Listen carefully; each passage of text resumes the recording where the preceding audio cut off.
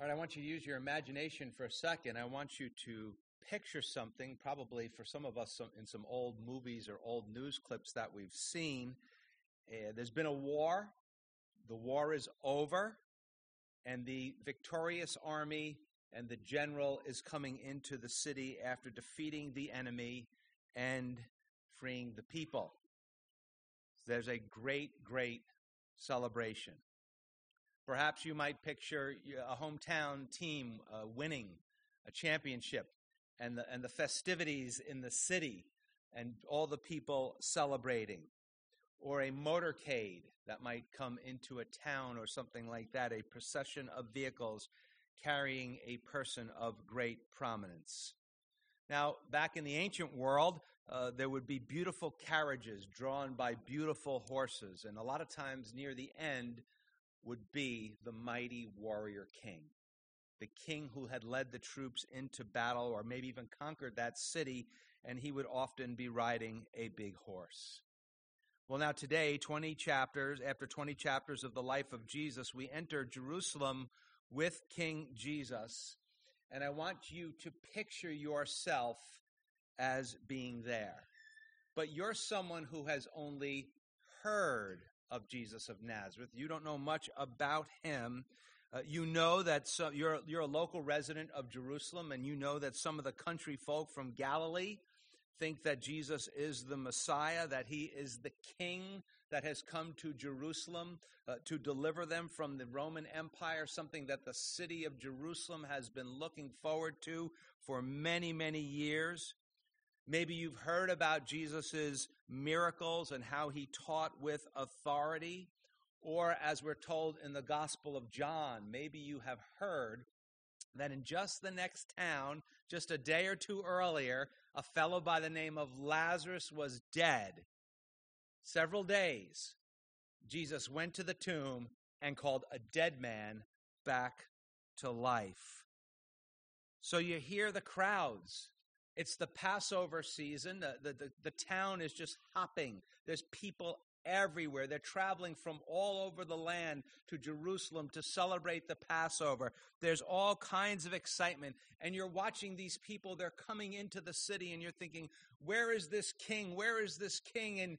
And you've got your kids with you, and maybe there's a little boy. You know those little boys, they can never keep their mouth quiet. And you say, okay, listen, this is what's going to happen. When you see the guy on a big horse, that's the king. And all of a sudden, Jesus comes into the city. And the boy blurts out the title of our message. The king is on a donkey?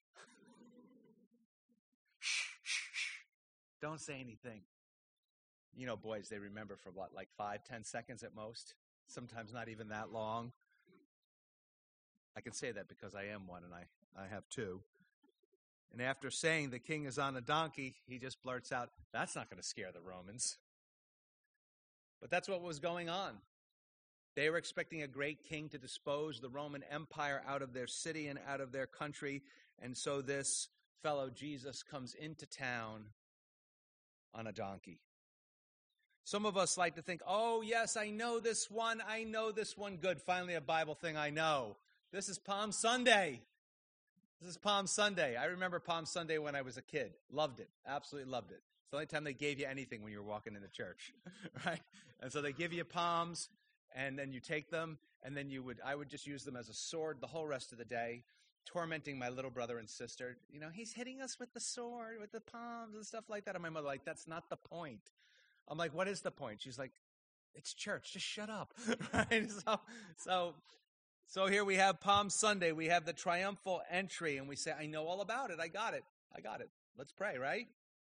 But do we really know all about it? Have we thought through it very much? We face the same challenge, I think, that the people in Jerusalem for the Passover faced 2,000 years ago regarding Jesus. If you are a follower of Jesus, well, first off, if you're not, thank you for coming. We're really glad that you're here. Followers of Jesus know that Jesus is king. But here's the problem that we all have to get over. We have to let Jesus define his kingship.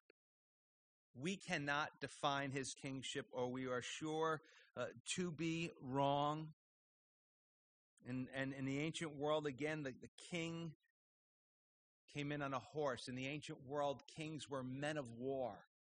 The greatest king of Israel, King David, was a man of war. And now this king comes in as the Prince of Peace, humbly on a donkey. All four gospel writers record this triumphal entry, also known as Palm Sunday. So I think that lets us know it's very, very important that we pay careful attention to what the Lord wants to teach us. So, are you ready? Here we go. It's all going down now. We're going into Jerusalem to look at the last week of Jesus' life. A lot of people debate the dates. We'll go with the classic dating. Most Bible scholars think it's the Sunday morning before the cross and the resurrection, so it's only a matter of the end of the week where Jesus is going to die. Yet this is 30% of the gospel. The other gospels have similar ratios. That's how important that last week is. And chapter 21, verse 1 says, Now, it's like Matthew's telling us, here we go. Get ready. Now, when they drew near Jerusalem and came to Bethphage. If you're from Long Island, it's Bethpage. I'm from Long Island. I'm like, what's that, Bethphage? And came to Bethphage at the Mount of Olives. Now, that right there at the Mount of Olives, they could overlook the temple. Could be a picture of 500 years earlier, the prophet Zechariah in chapter 14, talking about the divine king overlooking the temple. We're going to come across Zechariah in a few moments. Then Jesus sent 2 disciples. What were their names? We're not told. I don't think it was James or John or Peter, because every time they were off on their own, they got in trouble. So Jesus had to keep an eye on them. He always kept them close. People are like, why are they your 3 favorites? He goes, because they're always in trouble. So he sent 2 disciples, no names, saying to them, go into the village opposite you, and immediately you will find a donkey tied and a colt with her. Loose them and bring them to me. And if anyone says anything to you, you shall say, in other words, here's the password. Here's the password. The Lord, not a Lord, not Jesus, the Lord has need of them, and immediately he, the guy who owns the donkeys, will send them. So they draw close to Jerusalem. Jesus just told us a couple weeks ago again that what was going to happen in Jerusalem. He knows that his time has come. He knows it's time to fulfill his destiny. He's going to confront the religious leaders. He's going to be arrested. He's going to die on the cross for our sins, and he's going to rise from the dead. Along the way, he's going to fulfill and has been fulfilling various prophecies, now fully, or we might say more obviously, disclosing himself to be the Messiah that the Old Testament pointed to. And so now it is time for Jesus to complete his mission, the redemption of humanity. Remember, we talked a few weeks ago, a ransom for many to pay for our sins. Sadly, as we shall see throughout this week, many miss the Savior King and still do today. So Jesus tells 2 of his disciples to head into a village. Go into the next village, and when you see a donkey with its young colt, with its baby, bring them to me. Now, Bible skeptics like to debate, and they say, well, something's wrong. And they'll say that Matthew and Luke only talk about the colt, only the baby that Jesus rode. So obviously the Bible's wrong. Well, that doesn't mean the mother was there. If I invited you to a party and you brought a friend, and somebody said, who was at the party? And I told you were there. And I didn't mention your friend. Does that mean your friend wasn't there? It just means that I didn't happen to mention them. And so Matthew, showing us the fulfilling of Scripture, he takes a different look at it. So he doesn't mention the fact that there was a cult. Others debate, was this divine foreknowledge? Did Jesus know what was going to happen and just simply the password would get it, or did he make prior arrangements? The simple answer is this: we're not told. We're not told. Jesus simply says, when you go into this village, you're going to see a donkey and you're going to see its baby. Untie it, and if the cops bust you for donkey jacking, Mark does tell us that people are like, hey, what are you guys doing? What are you doing?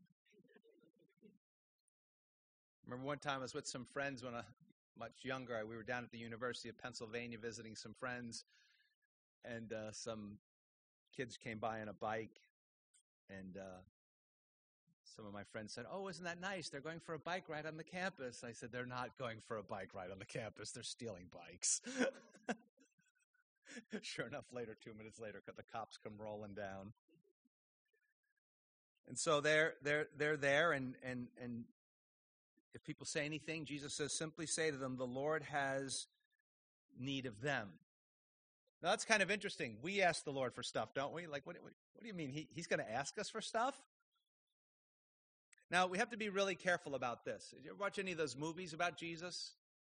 He looks like the dullest person on the face of the earth, almost like a robot. And so it's very easy for us to think that Jesus sends out his guys, and it's sort of like some Luke Skywalker thing. You know, they walk into town, and the people are like, you can't take the donkeys, you can't take the donkeys. And the apostles there put their hoodies up, and they're like, you will give us the donkeys. That is not what's going on here. Jesus says, listen, as long as when they say anything to you, as long as you say, right, the Lord has need of them, he, the owner of the donkeys, will say, they're yours. Go ahead, take them. Now, I can't tell you what it is, whether it's divine knowledge or advanced arrangements. Matthew has not told us a lot about Jesus, really anything about his time in Jerusalem. John fills in a lot of those gaps for us. But I can tell you two things that I want. I want to be a disciple of Jesus that he feels is responsible enough to send on an errand. I want to be that. That I want to be. And the other thing I want to be is I want to be a guy who's willing to give his resources for the work of the Lord. And so here we have these two disciples. They're going on the errand. We have this guy who's going to give his donkey and his colt his resources for the work of the Lord. Notice there is no complaining. No complaining mentioned. I mean, imagine the two disciples. They're like, I can't believe this. Peter shoots off his mouth and he gets all the good jobs. We got to go get the donkeys. I mean, is he kidding us? I can't believe it. And not only that, our name's not even in the Bible. I mean, those guys disobey and they get their name in the Bible. We go do what we're told and our name's not in the Bible. No, there's no complaining there. What about the guy who gives up his donkey? You know, a lot of times they used him for work or transportation. He's not going, how am I supposed to make a living now? Now I got to walk everywhere. This is absolutely terrible. And I think those two scenarios bring up some important points for us to think about. When Jesus sends these two apostles on this seemingly insignificant task or errand, will we be like Jesus and take the humble position? Or do we expect notoriety? Would we be angered that we got that trivial task? Would we be upset that our name wasn't in the Bible? Would we be like, oh, I want my job to be seen. I want people to see what I do.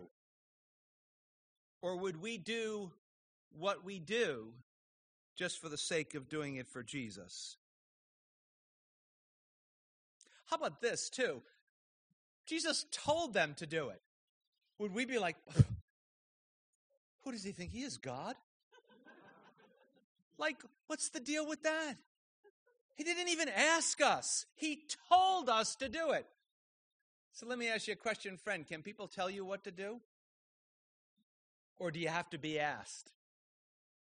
Do they walk on eggshells at the prospect of telling you to do something? Do you ever think of that? Maybe you're at your job, they're in a meeting, like, hey, somebody's got to tell so-and-so to do that. I ain't telling them. All these type A personalities going, I ain't doing it. And what about the guy who gave up his donkey and his colt? You know, here's the reality of being a Christian. You and I, we have to give up some of the things we have to honor Jesus. We have to. It's just the way it is. And our sacrifice and our generation, it actually tells a story. It tells a story not to God, he knows. It tells a story to our friends, and it tells a story to us of what Jesus really means to us. That we're willing to give up certain things for him. Now, if you're in a community group, that question is not in your questions this week. But you might want to jot that down and ask the people in your group, or just ask yourself, if you're not in a group, what are you holding back from Jesus? What are you holding back? What are you unwilling to give over to him? Whether it's a possession, it's a sin, it's a time, it's a reputation, whatever it is, what are you holding back? And what effect is holding that back having on your spiritual life? What effect is that having on your spiritual growth? There's another interesting question here. Does the Lord have need of anything? Now, most of us would go, no, but here he does. What does he need? He needs something to fulfill a 500-year-old prophecy. He says in verse 4 and 5, all this was done that it might be fulfilled, that which was spoken by the prophet, saying, and it's primarily he's quoting Zechariah 9:9, but this is what we call a mixed citation. Bible writers do it a lot as they combine verses, probably something from Isaiah, specifically Isaiah 62:11, and he says this, and he quotes this Old Testament prophecy from Zechariah, tell the daughters of Zion, those would be the people of Jerusalem, behold, your king. Now remember, this is written 500 years before Jesus came. Your king, your Messiah, is coming to you lowly. Some versions say humble. Other versions say meek. I mean, I think that's the point we're supposed to get here. And sitting on a donkey, a colt, the foal of a donkey. Now, some people say, what in the world is a foal or a colt?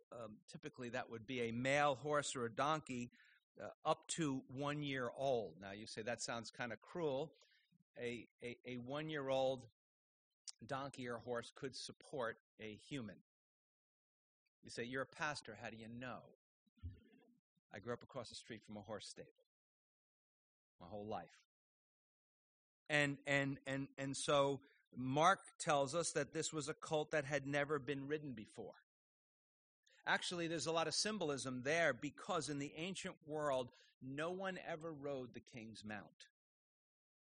That was part of the mystique, if you will, of being the king. No one ever rode his war horse. He was never ridden before. And so the picture of that we are supposed to see here is not only of Jesus fulfilling prophecy, but being the king who comes in on an animal that has never been ridden before.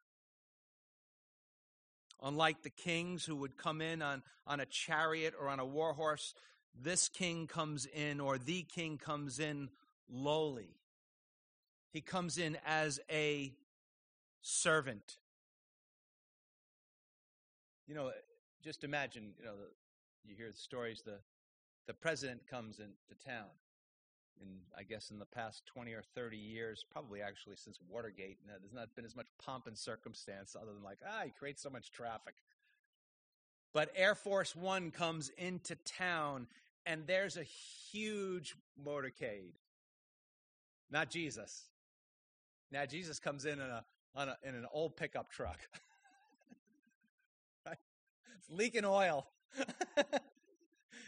That's totally him. He's like a contractor in a beat-up van, right? His wife's like, don't park in the driveway. You're leaking oil and transmission fluid all over the drive. He comes in his old ride.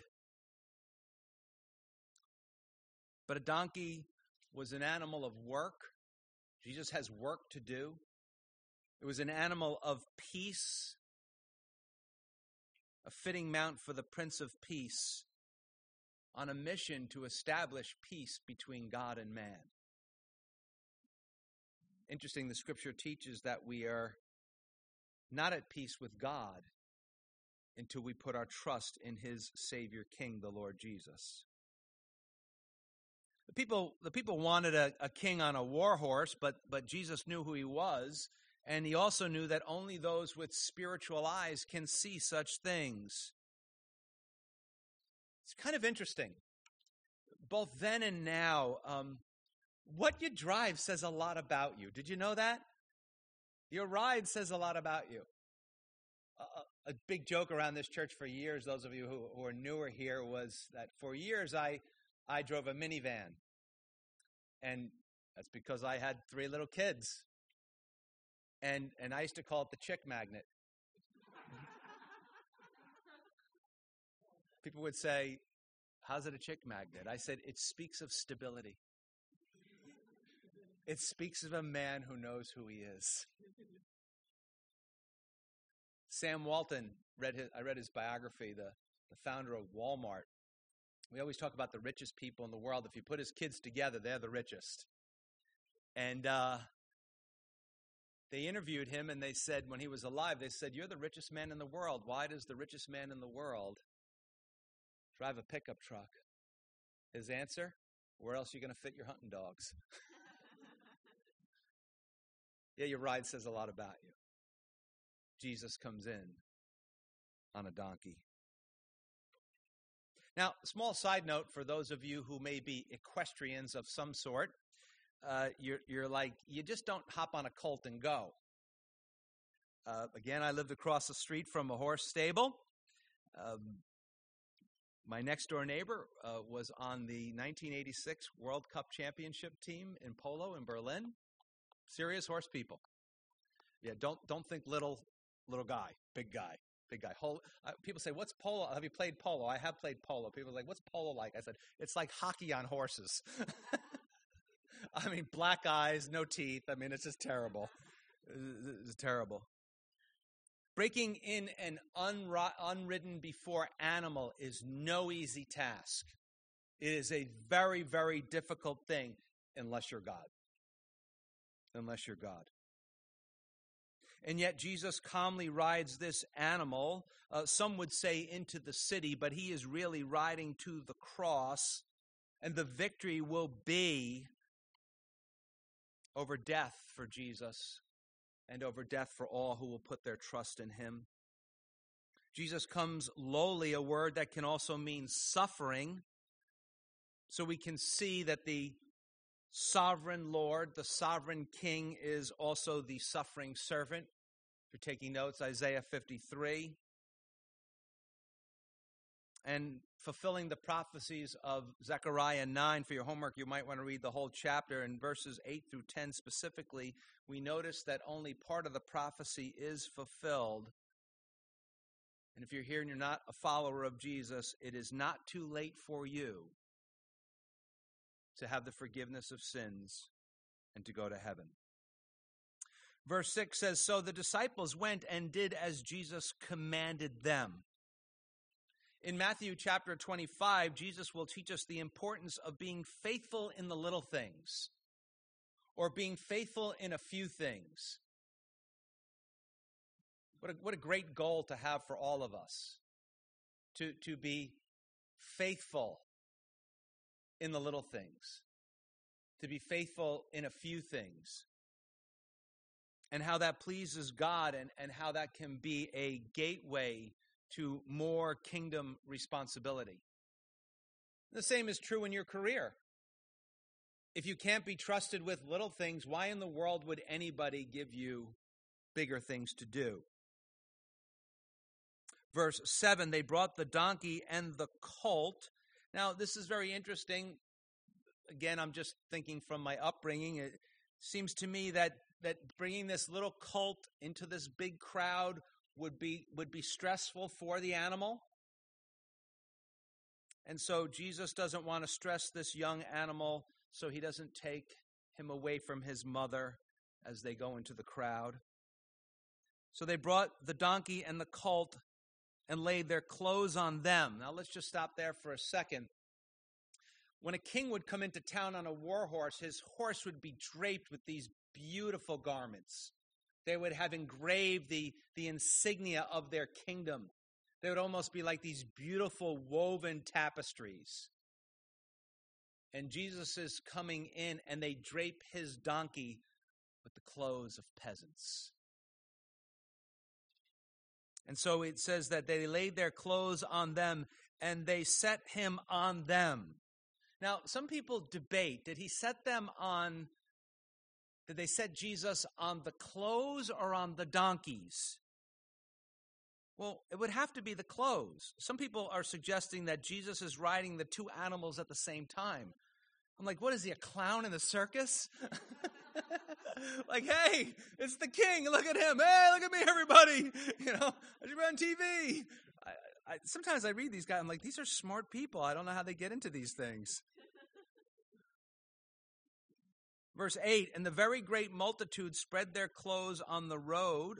Others cut down branches from the trees. There's John's gospel tells us that they were palm branches, and spread them on the road. This is both symbolic and it's also to do something else. It's actually to make the king's ride more comfortable because the roads were not too great back then. And so by spreading layers of stuff, there would be a cushioning effect. Verse 9, I want to read 2 times because we have to interrupt it so badly. Then the multitudes who went before and those who followed cried out, saying, Hosanna to the Son of David. Blessed is he who comes in the name of the Lord. Hosanna in the highest. Okay, then the multitudes who went before. People say, well, how are there people before him and how after? It's probably the people who live in Jerusalem who hear that he is coming, and they are before him, and they are waiting for him to come into the city. And then it says, and they went, and those who followed him, probably the people from Galilee. Could be thousands of people that are following their great prophet of we'll see that in a minute.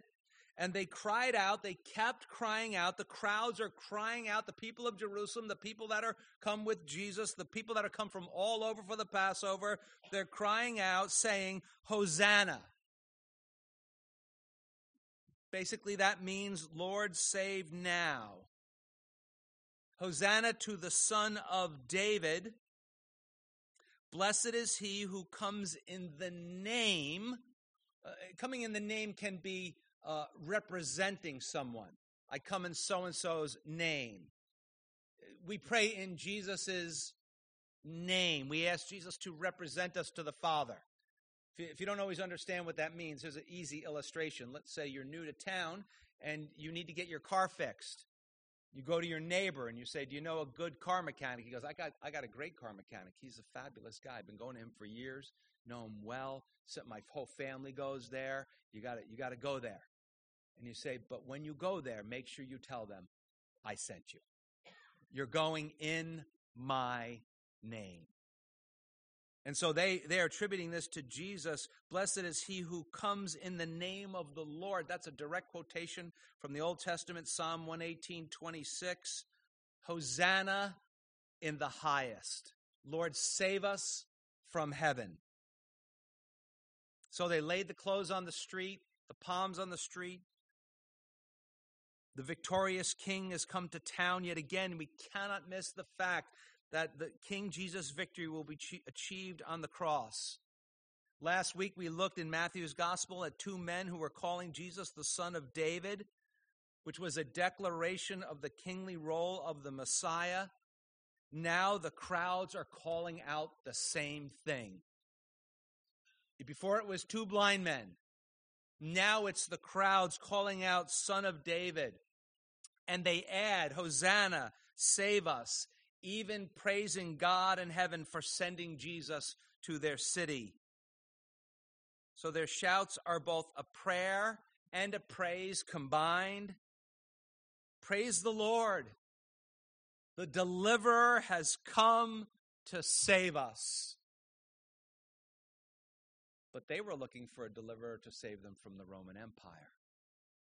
Not what we were told in Matthew chapter 1 when the angel said to Joseph, he will save his people from their sins. So the scene is one here of great excitement, great anticipation.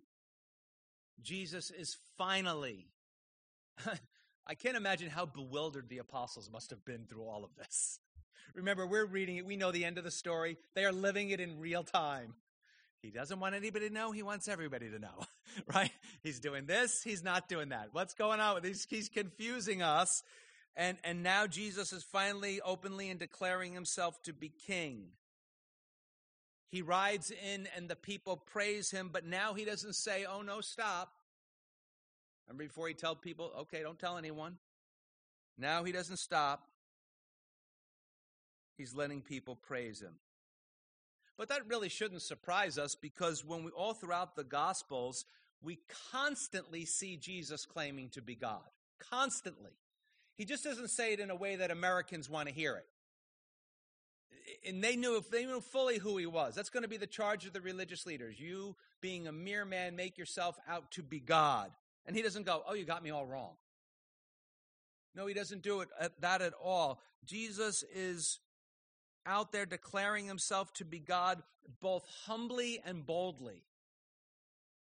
Now, sometimes we read the Bible and we look at Jesus in the humble sense and we think that's easy to see. He walks up to people and he has compassion and he heals people and he touches people and he loves people. But we miss the boldness. The boldness as he's going around, particularly in John's gospel, but we've been seeing it repeatedly in Matthew's gospel, calling himself God. In John's gospel, over and over again, he's using the phrase, I am.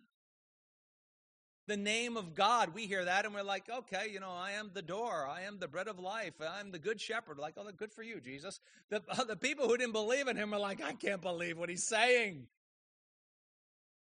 Or how about this? In a culture that valued family over just about anything.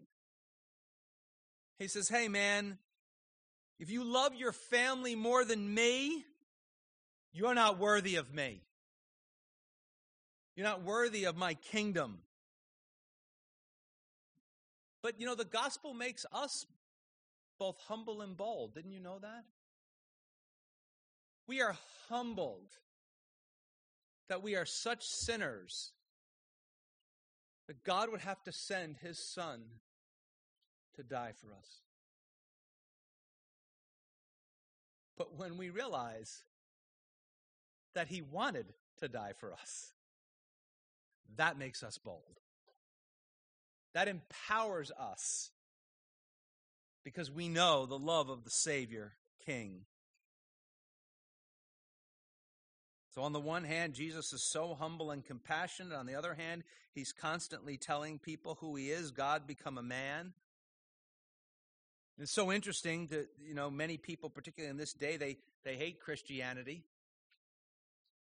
They hate church. Even a lot of people who say they are Christians, they hate church. They're like, I love Jesus, I hate the church. We said this before. That's like me going to you, like, I like you, man, but I can't stand your wife. So if you want to have me over for dinner, make sure she's not home. I mean, it's like, it doesn't make any sense. A lot of people hate Christians, but a lot of people are okay with Jesus. They're okay with him. They don't like his name. Like, don't say his name, but they're kind of okay with him. They'll say stuff like, well, he was a good teacher and he just wanted peace. All right, let's tackle good teacher first. Here's a guy going around telling people he's God. You believe he's God? No. Then you don't think he's a good teacher. You think he's a nut job. You don't believe that. Other people say he came to bring peace. This is not going to be a week of peace. Jesus said, I came to bring a sword. I'm going to divide families. That's how divisive following me is. Yet everything is going according to the plan laid out in the Old Testament prophecies, written hundreds of years before Jesus lived, over and over and over again. It's like Jesus is God. Verse 10, we want to read this one 2 times as well. And when he had come into Jerusalem, all the city was moved, saying, who is this? And it says, and when he had come into Jerusalem. Notice there's all these crowds, right? But Matthew is really trying to keep our eyes on Jesus. Right? Just keep focusing on the king on the donkey.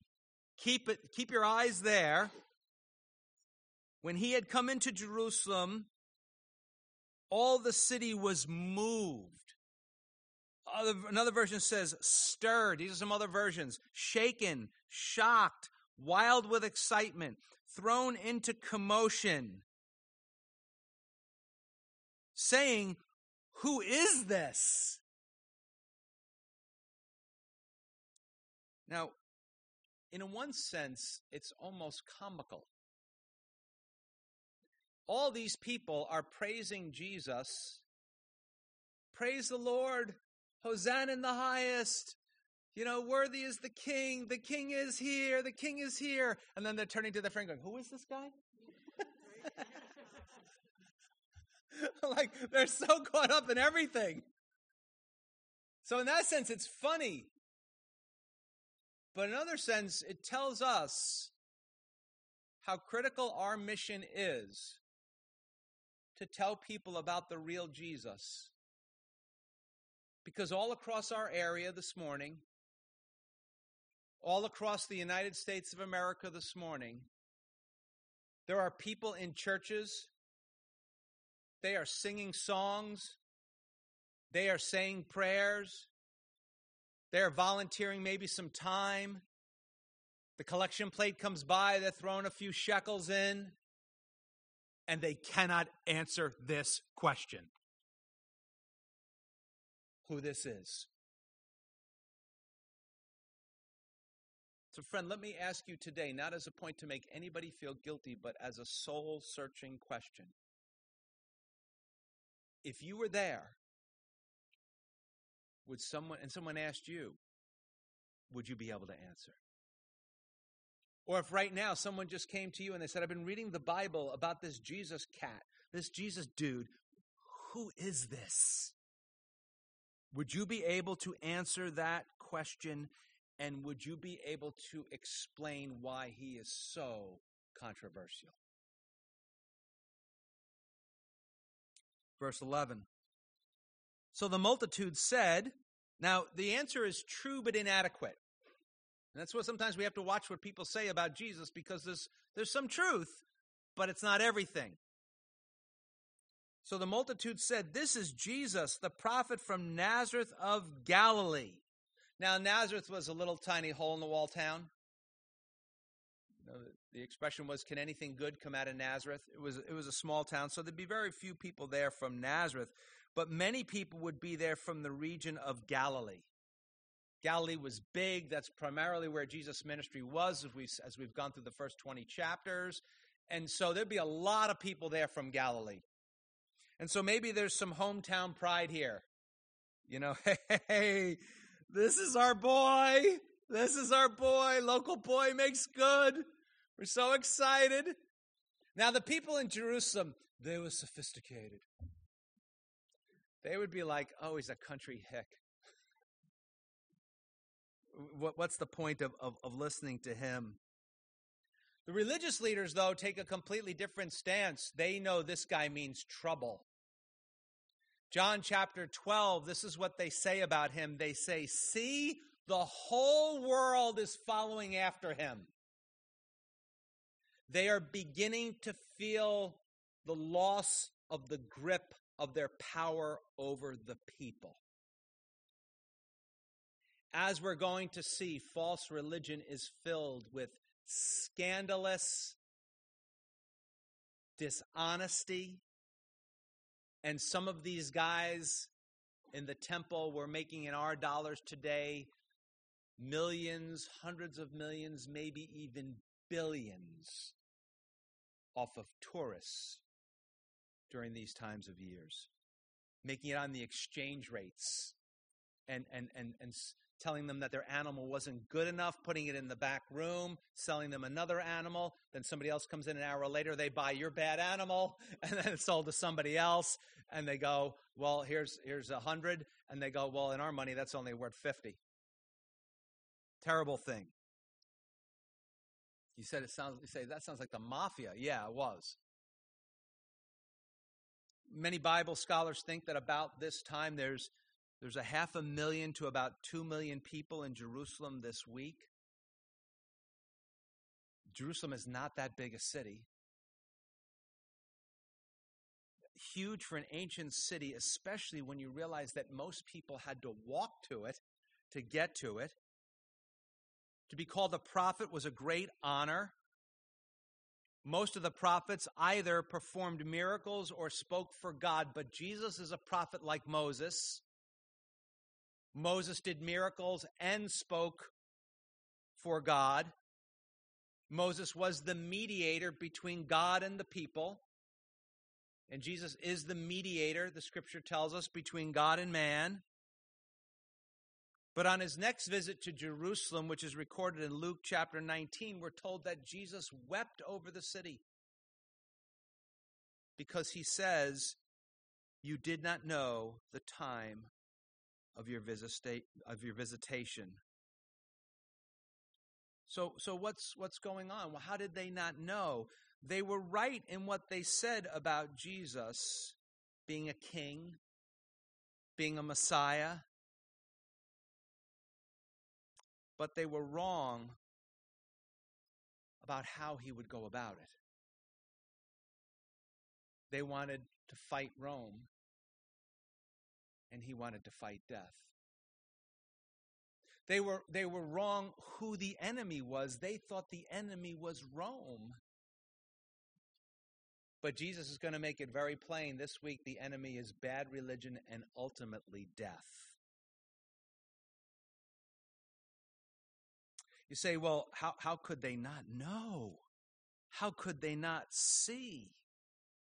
The same reason why people today don't know and don't see, because they wanted God, they wanted Jesus, they wanted the King on their own terms.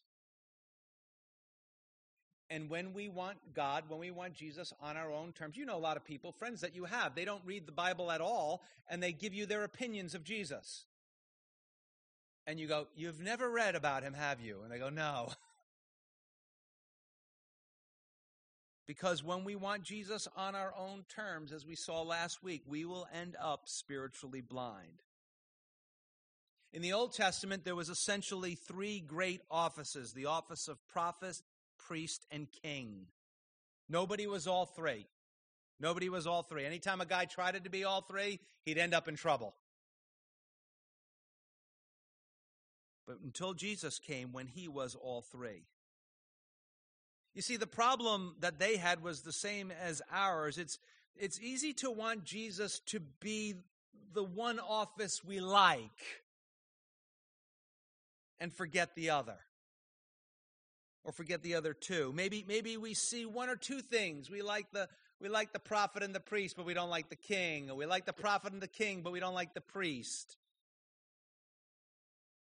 That's why it's so important that we let Jesus present his kingship to us. And we don't define Jesus' kingship ourselves. we let the Bible writers show us who Jesus really is. You say, well, why is that so important? Is it really that big a deal? It's a huge deal. You know why? It's a huge deal because the Savior we usually want is not the Savior that we need. How often we want the Savior to take our problems away today because we like to live in the moment instead of the Savior who takes away our sins for all eternity. We want the Savior that's going to fix this or fix that, not the Savior who wants to walk through all of our problems with us so we can know Him more deeply and become more close to Him. As a prophet, Jesus spoke for God, like the one that Moses told us would come way back in Deuteronomy 18.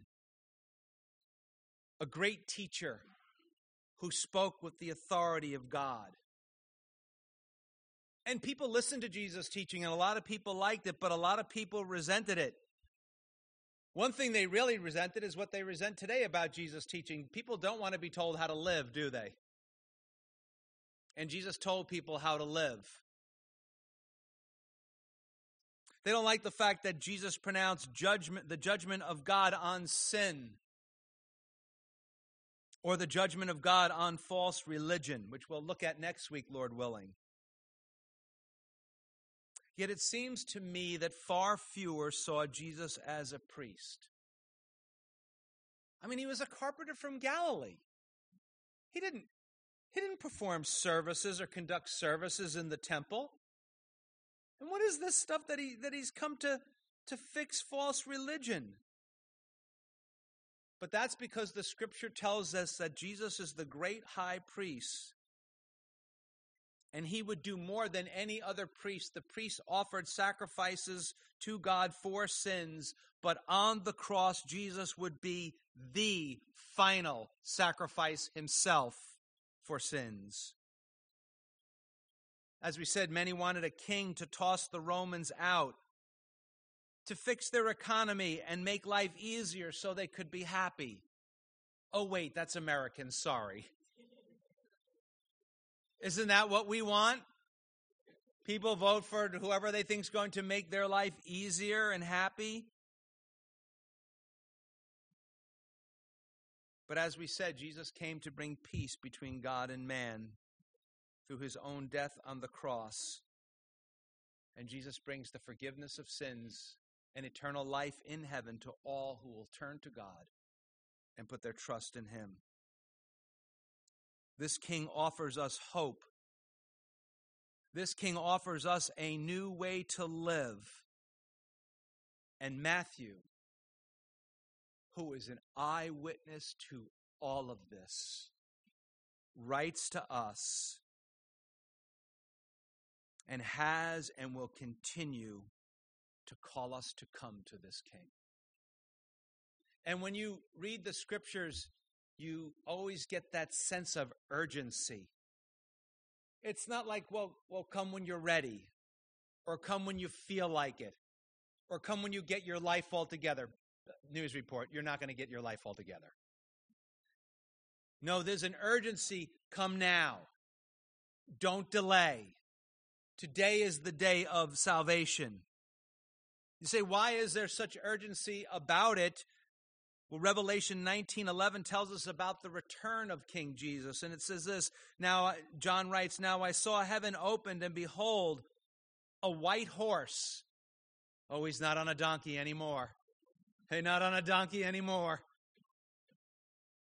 A white horse, and he who sat on him was called Faithful and True.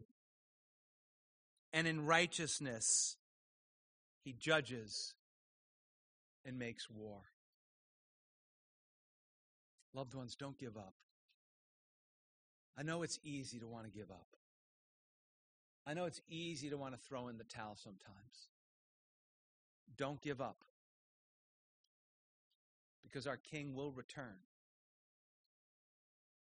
Today, this humble King comes to you on a donkey.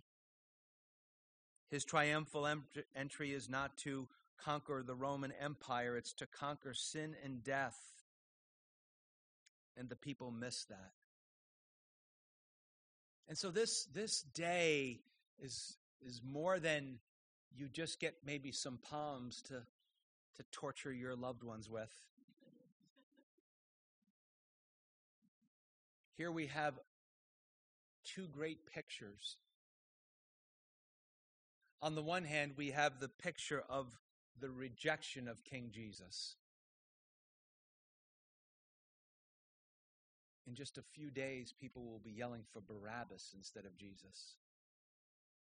Others, maybe I don't know if it's these people or other people, we don't really know. Some probably hired mob will be yelling, crucify him, crucify him.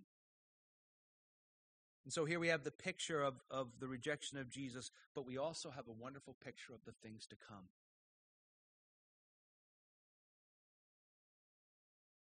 Today, King Jesus doesn't come like a man of war, killing the enemies of heaven. Today he comes, oddly enough, on a donkey, dying for the enemies of heaven.